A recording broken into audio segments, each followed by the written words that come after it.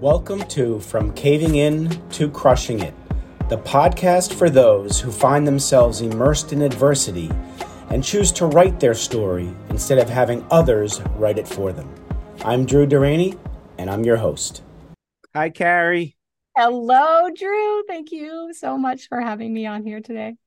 You're welcome, and it's my pleasure. And as we were talking before I hit the record button, I was joking, but I said, we're not keeping score here, but you've had me on your show twice, so I need to come back. So, but that's not the reason. Honestly, the reason, the impact of what I try to get on this show is to bring people on who are inspiring and provide hope for the audience by their actions, not by their words. And everybody I bring on has an amazing story, and they are unstoppable overcomers. And you're one of them. And that's really why I wanted you to come on. Plus, you're a wonderful human being. So you checked all the boxes. I checked all the boxes. Thank you. So, when we're young, we're taught that life is linear. If you do A, B, C, and D, everything's going to turn out fine, and boom, and inevitably something gets in our way, and we either go through it or go around it or retreat. And those defining moments shape us who we are now. And I'm curious, and I'm sure the audience too, where you go as far back as you want, where was that defining moment or moments where it was like, wow, there's a better way to live, and what has shaped you to be who you are now? I absolutely love this question.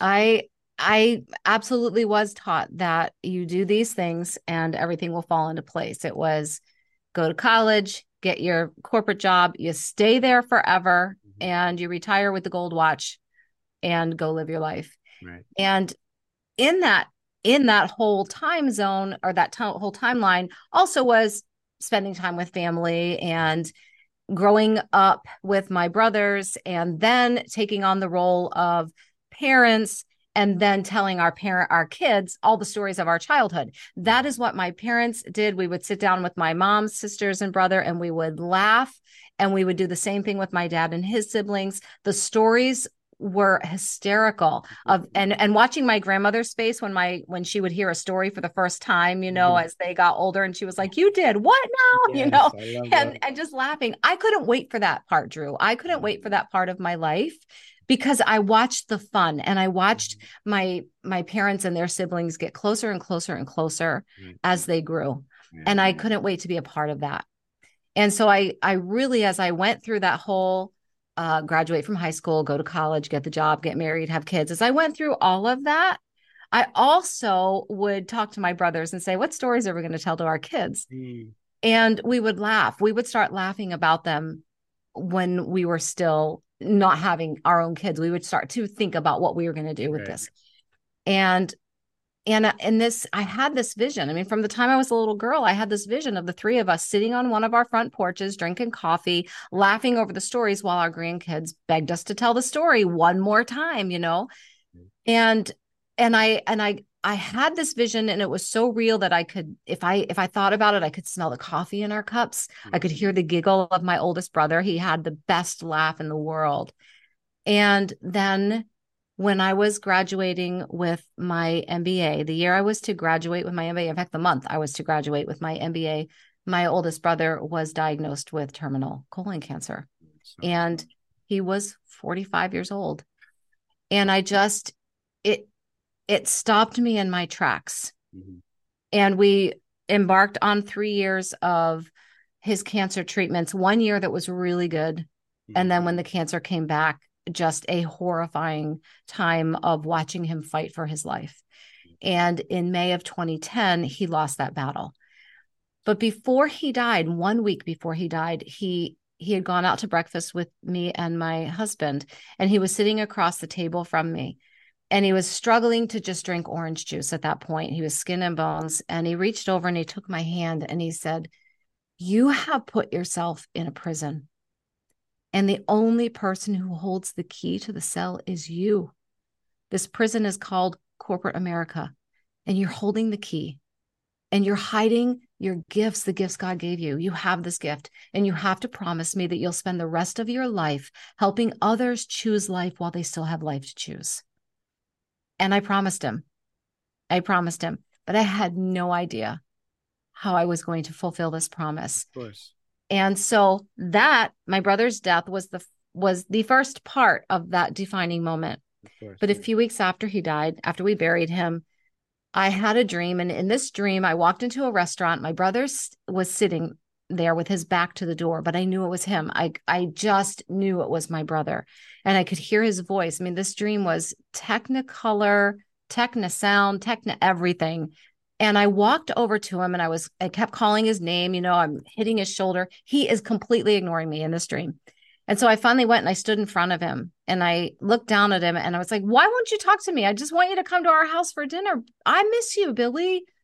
And he looked up at me and he said, I can't talk to you.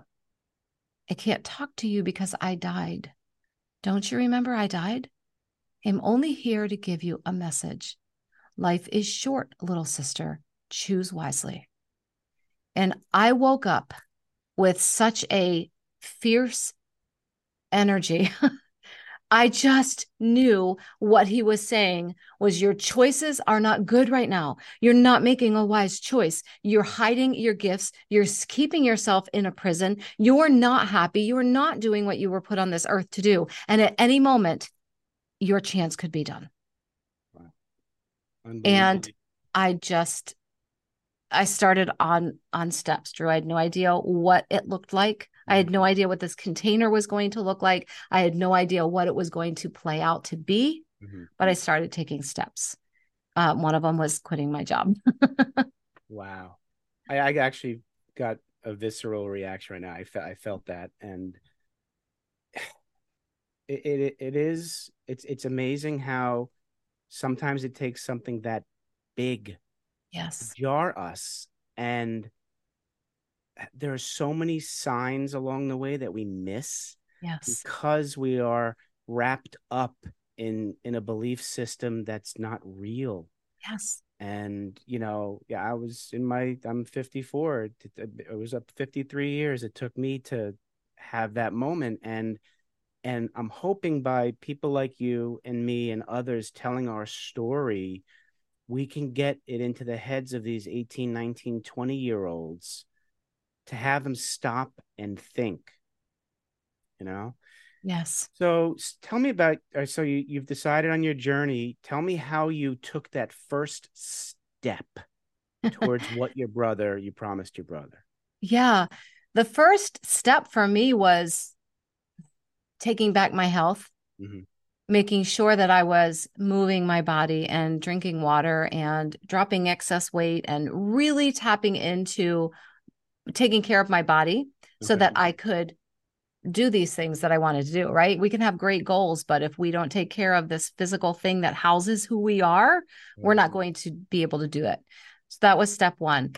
I then started to take courses on how to speak, how to coach. I joined a network marketing company so that I could really start kind of making some income while I was moving forward. So I joined a health and fitness network marketing company. Then I thought that was going to be it. Then I thought, well, I'm going to teach live fitness classes. So I got all those certifications, built a gym in my basement so I could teach. And just before we were laying the flooring and then I was picking out fitness flooring, I was like, I don't think this is it. So oh my goodness. Okay, hey, better to learn at that time. Yep. But I had a really good business coach who was challenging me all along the way. Why are you making these decisions? And I realized it was because there was always somebody saying, you should do this, you should do this, you should do this. And that was another aha moment. Let me tap into what I'm feeling. What do I love doing? I love being on stage, encouraging people and teaching people. I love to sing.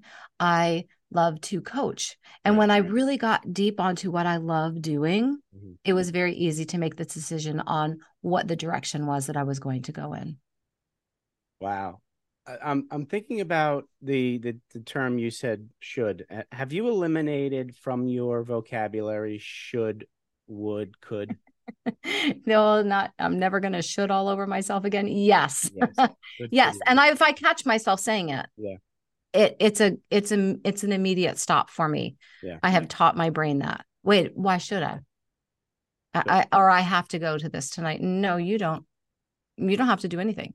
No. And if it's something that benefits you, say I want to, not I need to. Exactly. Right? I Exactly. need to go to the gym. No, no, no. You want to, but it's gonna make you feel better. That's right. I That's right. love it. Oh my goodness. All right. So you got your health back both physically and mentally and emotionally, right? And then what? No more fitness, live fitness things. Then what? Idea. I jumped into coaching. You I did. started Okay. I did. I started a group coaching program Right.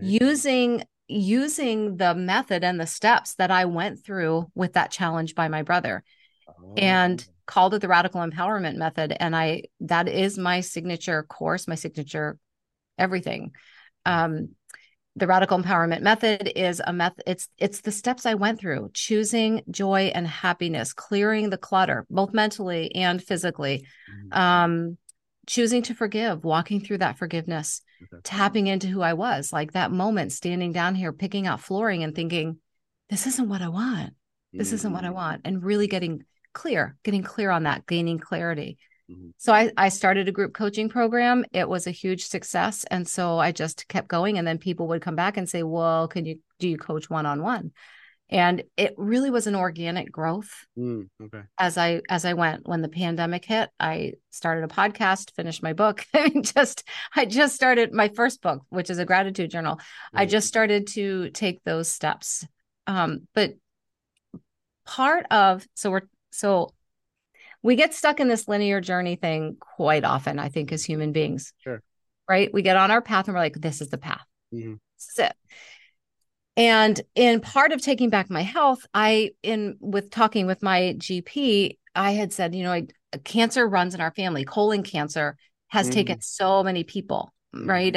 And my mom's siblings. My mom had colon cancer when she was in her 50s, but it was caught early, Mhm. and they were able to remove it. Okay. And she said to me, colon cancer is not hereditary. If you keep yourself healthy, you won't ever have to worry about it. Wow. Now that is forward thinking at that Uh-huh. time. Yes. Absolutely. Yes, it was at that time. Yeah. So I followed all the rules and I checked all the boxes: Yeah. the water, the sleep, stress reduction, Right. Right. right, whole healthy foods, lots of plant-based foods. Mhm. And then in December of 2020, December 13th of 2020, a Sunday night, 8 o'clock at night, my phone rang and it was an unknown number. And I don't usually pick those up, but something inside said, you need to pick this up. And I did. And it was my doctor, who had done a colonoscopy 6 days previously. Okay. And I thought, 8 o'clock on a Sunday night, and Dr. Lehrman's calling me. This is not going to be good news. Right. And he said, we removed one tiny little polyp. I even told your husband we expect it to be nothing, but it is invasive colon cancer. And it it it literally buckled my knees. Wow. I sat down on the couch. We were decorating the Christmas tree. I told my husband, and we just sat there staring. And then he looked at me and he said, but how? You did everything right. Yeah. I did everything right. And I went in for yet another colonoscopy. They did more biopsies of the colon wall, and there was even more cancer. So I did half of my large intestine removed from the cecum up to the transverse colon in early January. They also did some genetic testing and found out that I carry this genetic disorder called Lynch syndrome. Oh, so there was something genetic. Yes, there was. And it is the leading cause of colon cancer in younger people, Mhm. especially like 55 and younger. What's it called? What was it? Lynch Lynch. syndrome, Lynch. And it's not reading you want to do before bed. It will keep you up at Yeah, night. of I mean, course. it is, it was very scary. Uh-huh. I had people calling saying, oh my gosh, you're going to die in the next few years. Well, I mean, any Oh, of us could, yeah, right? it's true. Any of us could. Yeah, yeah. Um, my mother was living with us at the time. She was Um, 85, 80, 84, almost 85, and telling her that another of her children had colon cancer when she had already buried one was very difficult. wow. Then the Lynch syndrome came. that diagnosis came and we had her tested. We kind of suspected it had come through her. You have a 50% chance of passing it on to your kids. Oh boy. She did have it. I Okay. had her in for a colonoscopy on May 3rd of 2020, and she died in my arms on the 22nd. Oh my They God. found massive colon cancer. So there was another defining moment Oh, Carrie. of Okay. where do I go from here? And Mhm. and it, you're going along in life, and it's just I Yeah. started my podcast, wrote my first book, and all this, Right. and then oh, you have cancer. Oh, so does your mom. Oh, your mom's gonna die. And it just was a very defining time for me Yeah. because I realized there was more to my message that I didn't realize I had. Right. And I have allowed myself to give myself grieving time, but then to stand up and say, okay, God, I don't know what you want me to do with this part of my story, but I'm open. Lead me. Just show me where to go. Mm, Show me what you want me to do. So right. I have been very involved now with cancer organizations and helping people process those emotions. Hmm. It's unbelievable. And at your health, you look wonderful. I mean, Thank you. you feel good. Everything's I okay. do. I feel very good. I Okay. will be Okay. screened for the rest of my life every year for multiple types of cancer, but Jeez. every day I wake up, I take it as a sign that I have more to do. Wow. I'm late for I need to go get my colonoscopy because my mom's sister died at age 43 of colon cancer. Please don't wait. My dad had prostate cancer and all that. So yeah, I've gone back. I've gone once when I turned 50, but I'm 54 now. So I guess I should go back, right? You should, especially with a family history. Yes. Okay. I'll do that. I'm It's gonna one of those hold you things to the it's been one of those things I've been putting off. Yeah. Okay. fire. We all do it. So tell me how the book, tell me about the book, Mhm. how it's going. You can talk about the first two book, the gratitude journal, whatever you like. I'd love to hear about the book and other stuff. The gratitude journal, part of the radical empowerment method is gratitude, choosing Okay. that gratitude. Okay. And when I was walking through it with my group coaching and then with my private clients, Mm, I really encourage written gratitude, okay. a practice of written gratitude. Hmm. And many of them would say, but how do we get started? It just felt like hand me a blank book and a pen Mm, and it just stopped them in their tracks. right. So I put together 30 days. It's an 8.5 by 11 Hmm. with one blip at the top and then a whole bunch of space for you to write your own thoughts. And the whole idea of the book is to take a more maybe a negative thought in your life and turn it into gratitude. So when we start to complain about having to do our laundry, let's be thankful that we have so many clothes that we get to wash them and we Hmm. get to wash them in a washer and dryer. Hmm. Hmm. It, Absolutely. right? I mean, or I can't believe I have this sink full of dishes. Well, you have dishes in your sink because you had food to put on them. There you go. This is not Absolutely. so in many parts of the world. No. Yeah. And so I wrote that. And then the radical empowerment method, I finished after my mom died. I sat down and before she died, she said, you better finish that book. And so I did the summer after she died. And that is, it starts with clearing space Mm, and then it goes all the way through till it ends with changing and choosing your path. And in that in between, we talk about laughter and joy and gratitude and forgiveness and how to tap into those to create the space in your life to step into who you were created to become. Because we can do and just keep doing things, but if there are things that don't matter, mhm. we're not stepping into who we're becoming. We're just on autopilot doing all the things we should. Absolutely. Absolutely. I love you address forgiveness, which helps get rid of your concerns about the past, Yes, right? absolutely. Can't change that. And then you talk about gratitude, which kind of supplants you in the moment. And this Yeah. is all we can control is like the right now. Like Yeah.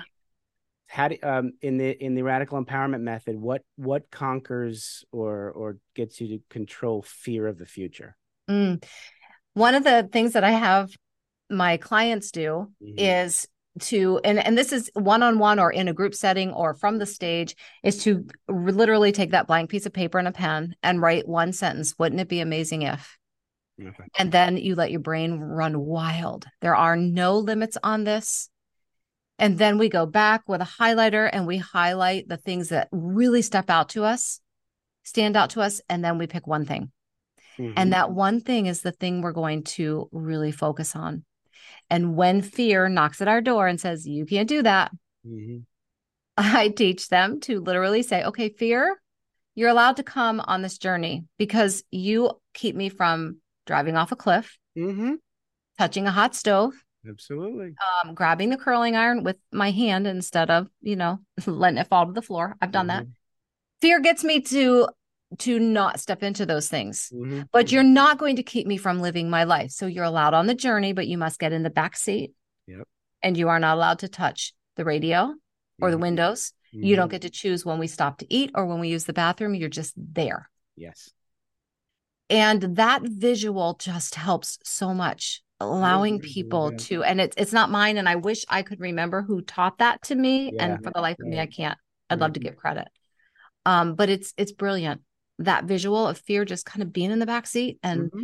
us going into our future, not fearless. I don't believe that's real. No, no, no. You need a little fear. Mhm. Yeah, Mhm. because your risks need to be tactical Yes. and not necessarily safe, but at least there's got to be some kind of logic behind Yeah. your risk. It's a great motivator. It is. It really is. Stress is a good motivator, but too much stress not good. Fear is Right. a good motivator, but not too much. Right? Not too.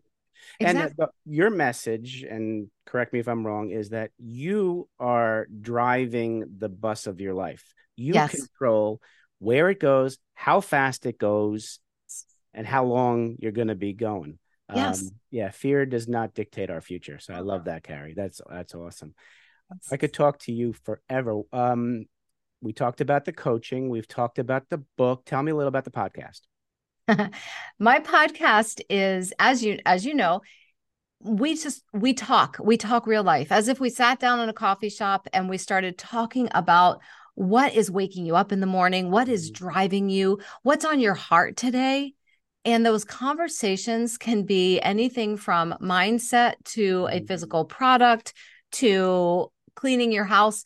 It's whatever is on your heart. And I tell people all the time, they will say, well, can you give me a list of questions you're going to ask? No, because the podcast is Coffee and Tea with Carrie V. I If love I it. invite you out for coffee, I'm not giving you a list of the things we're going to talk about at this coffee date. So Good we're point. just going to let this flow. And Absolutely. it's been a joy doing this podcast. Yeah, that's wonderful. I enjoyed being on it. Loved having you. Tremendously. Yeah. Thank you. Thank you. All right. So, a couple questions I want to ask you, and then we'll get to how people can find you. Okay. So, Carrie, you have the opportunity to sit down with young Carrie, young 7 to 10-year-old Carrie, and you want to give her some advice about life. What are you going to tell her? Mm. So when I was young, I was extremely obese. Mhm. And 7 to 10-year-old Carrie was probably about 80 pounds overweight. Okay. And she was afraid to do anything. She was afraid to go to birthday parties because she had to bring her special Weight Watchers ice cream and Mhm. her special Weight Watchers cake. And the other kids laughed at her and called her names. Mhm. And she was afraid to step out and do much of anything because she thought she wasn't worthy because Mhm. she didn't look like the other kids. Mhm. But 7 to 10-year-old Carrie was also carrying a secret of sexual abuse from a family member that she was afraid to tell anybody. And so she ate her feelings down. And Mhm. so I would take her in my arms and tell her that the abuse wasn't her fault. And she could tell her mommy and daddy, and they wouldn't be mad at her Mhm. and they wouldn't disown her. And this person wouldn't get away with it. And it was okay for her to feel that grief and cry and love herself no matter what she looked like, because she doesn't have to be like every other kid. She gets to be who she was created to be. Wow. Wow. Thanks for sharing that, Carrie. Jeez. All right. I'm rarely at a loss for words. Okay. So now you put on a different hat. and you're sitting with young Carrie, the young businesswoman entrepreneur, and you want to give her advice about business, what are you going to tell her? I would tell her two things. One, don't wait until you're ready to start. Launch the product, write the book. You don't have to be ready. You just got to take a step. And the other thing I would tell her is you are very impetuous, which I am, very gregarious, very impetuous. I jump into things pretty easily. And I would tell her to take the time to really investigate opportunities, not overthink them, but investigate them and know what she's stepping into. And if things don't work out, be willing to share your missteps along the way with others. Don't hide them because we all make those missteps. And if you make a bad investment, share why it was a bad investment. Right. Because you get to help others along the way. That's what I would tell them. Wow. That's wonderful. All right. Well, the audience and I have gotten more of a sense of the essence of Carrie V. And many people in the audience are going to want to reach out to you. Let's make it easy for them. How can they do that? The best way is my website, which is Carrie V, and there's 2 E's after that V, CarrieVee.com. And all my social media channels are there. You can fill out a form to contact me. Everything is there. You can even get the book and even shoes that say life is short. Choose wisely on them. There we go. Absolutely. Well, Carrie, I am grateful you're in my life and that we're friends. And I want to thank Frank Agan, the wonderful Frank Agan, for introducing us. Yes. And I'm inspired by you, as are many other people. And please keep doing what you're doing, because you are making a huge positive difference and impact in people's lives. Thank you, Joe. And just like that candle, you are the light for a lot of people. So thank you. Thank you. Thank you for having me. It's my pleasure. Be well, everybody. Thanks so much for listening. If you enjoyed the episode, please subscribe and give us a review to help others find it. If you find yourself immersed in adversity and would like to find support from other men in times of struggle, please become a member of my Men Supporting Men collaboration tribe by emailing me at drew@profitcompassion.com, expressing your interest, and I'll get in touch with you. Speak to you soon.